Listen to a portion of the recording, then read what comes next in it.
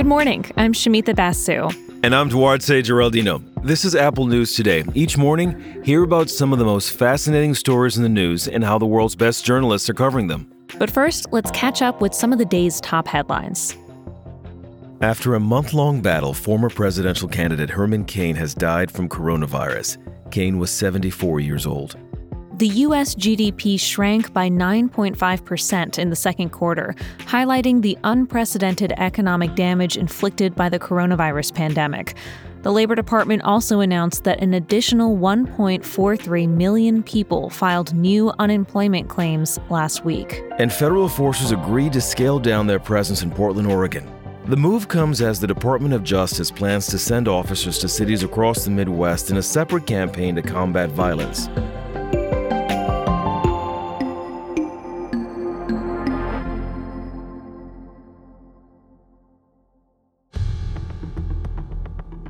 We begin today with a grim milestone. As of this week, more than 150,000 people in the United States have died from COVID-19.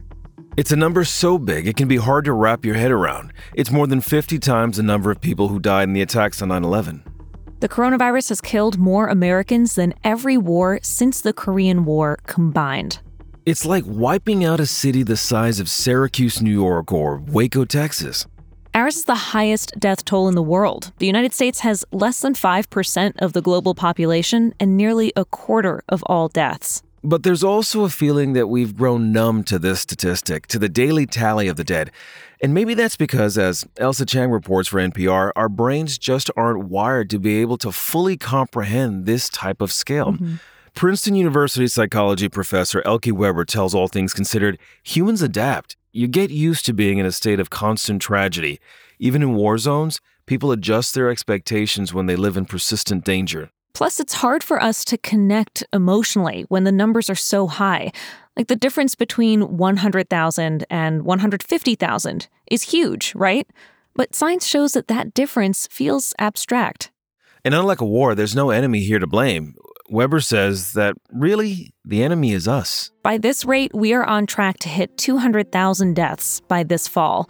But public health experts say it doesn't have to be this bad. If 95% of us wore face masks, we could save nearly 50,000 lives before the fall.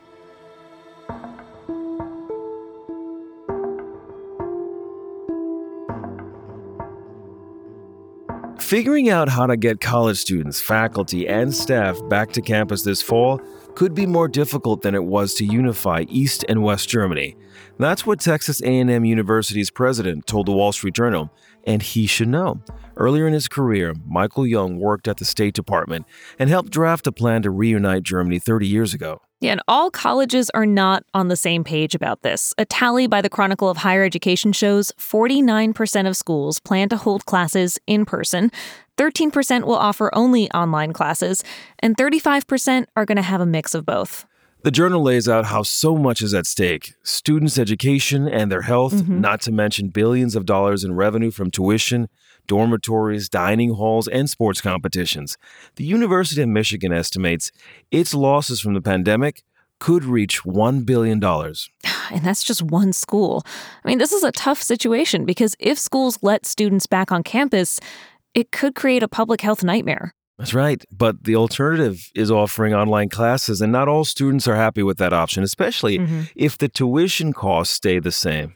So for the schools that are planning in-person classes, some of them are coming up with rules like mandatory masks. Some schools are asking students to pledge they will stay on campus and won't gather in large groups or invite other students into their dorm rooms. This is going to complicate college sports in a major way, too. Michigan State University and Rutgers University both announced they're quarantining their entire football teams after athletes and staff tested positive for the virus. For schools that are big on football, losing the season would be financially devastating. And if things do go wrong, some institutions are trying to protect themselves from coronavirus-related lawsuits. Ohio State University and the University of Virginia are reportedly requiring student-athletes to sign waivers that absolve the school of responsibility if they get sick during these optional workouts. This is going to be a strange year.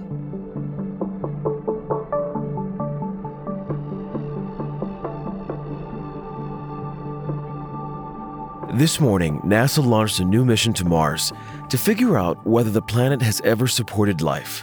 There won't be any life on the spacecraft, though. NASA is sending a rover, which is inspiringly named Perseverance, as part of a mission that has an extremely practical name, Operation Mars Sample Return. The Verge spoke to some NASA scientists to get the details. The rover itself is about the size of an SUV, and it's got cameras and all sorts of tools on board. But one scientist explains, you probably can't confirm life on Mars just by flying instruments there. So the most reasonable thing to do is to bring samples back to Earth. Yeah, we already know from past Mars missions that the planet used to have water on it. So this team plans to drop Perseverance in an area of Mars called the Jezero Crater. And scientists suspect that it used to be a giant lake, which would mean that it potentially holds signs of past microbial life. So when the rover touches ground on Mars, probably next February, these scientists will drive it around and spend about a year bottling up samples. And these samples hold so much potential. Remember when the Apollo missions went to the moon and they brought back moon samples?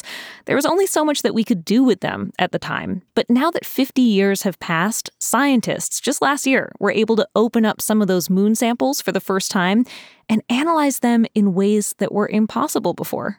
And that means the tubes of Mars stuff that they will collect could be teaching us new things decades from now. That's right. One scientist on NASA's team told The Verge, what they're hoping to be able to answer is not just, is there life on other planets, but is the creation of life something that happens incredibly rarely under only the most specific set of circumstances, or is it inevitable?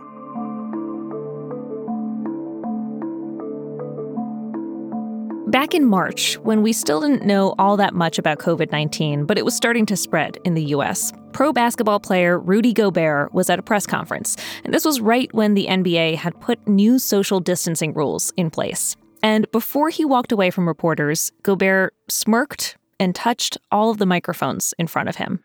2 days later, he tested positive for coronavirus, and he quickly became known as the NBA's Patient Zero. Commissioner Adam Silver suspended the season indefinitely. In the following days, 2 other players in the league who had come in contact with Gobert also tested positive. Well, tonight, basketball is back, and so is Gobert, but he's still reckoning with the bad rap he got for being so glib about things at first. He tells the Washington Post that he felt personally blamed for the NBA shutdown. It affected his relationship with his teammates, with his fans. At one point, it felt like his spot on the team might have been in jeopardy. But he tried to make things right after his diagnosis. He apologized, and he donated $500,000 to fighting coronavirus in the United States and France, which is where he's from. Gobert has recovered, and tonight he'll play with the Utah Jazz in one of the NBA's opening games. You can find all these stories and more in the Apple News app. And while you're there, check out some of the week's audio stories. We'll talk to you again tomorrow.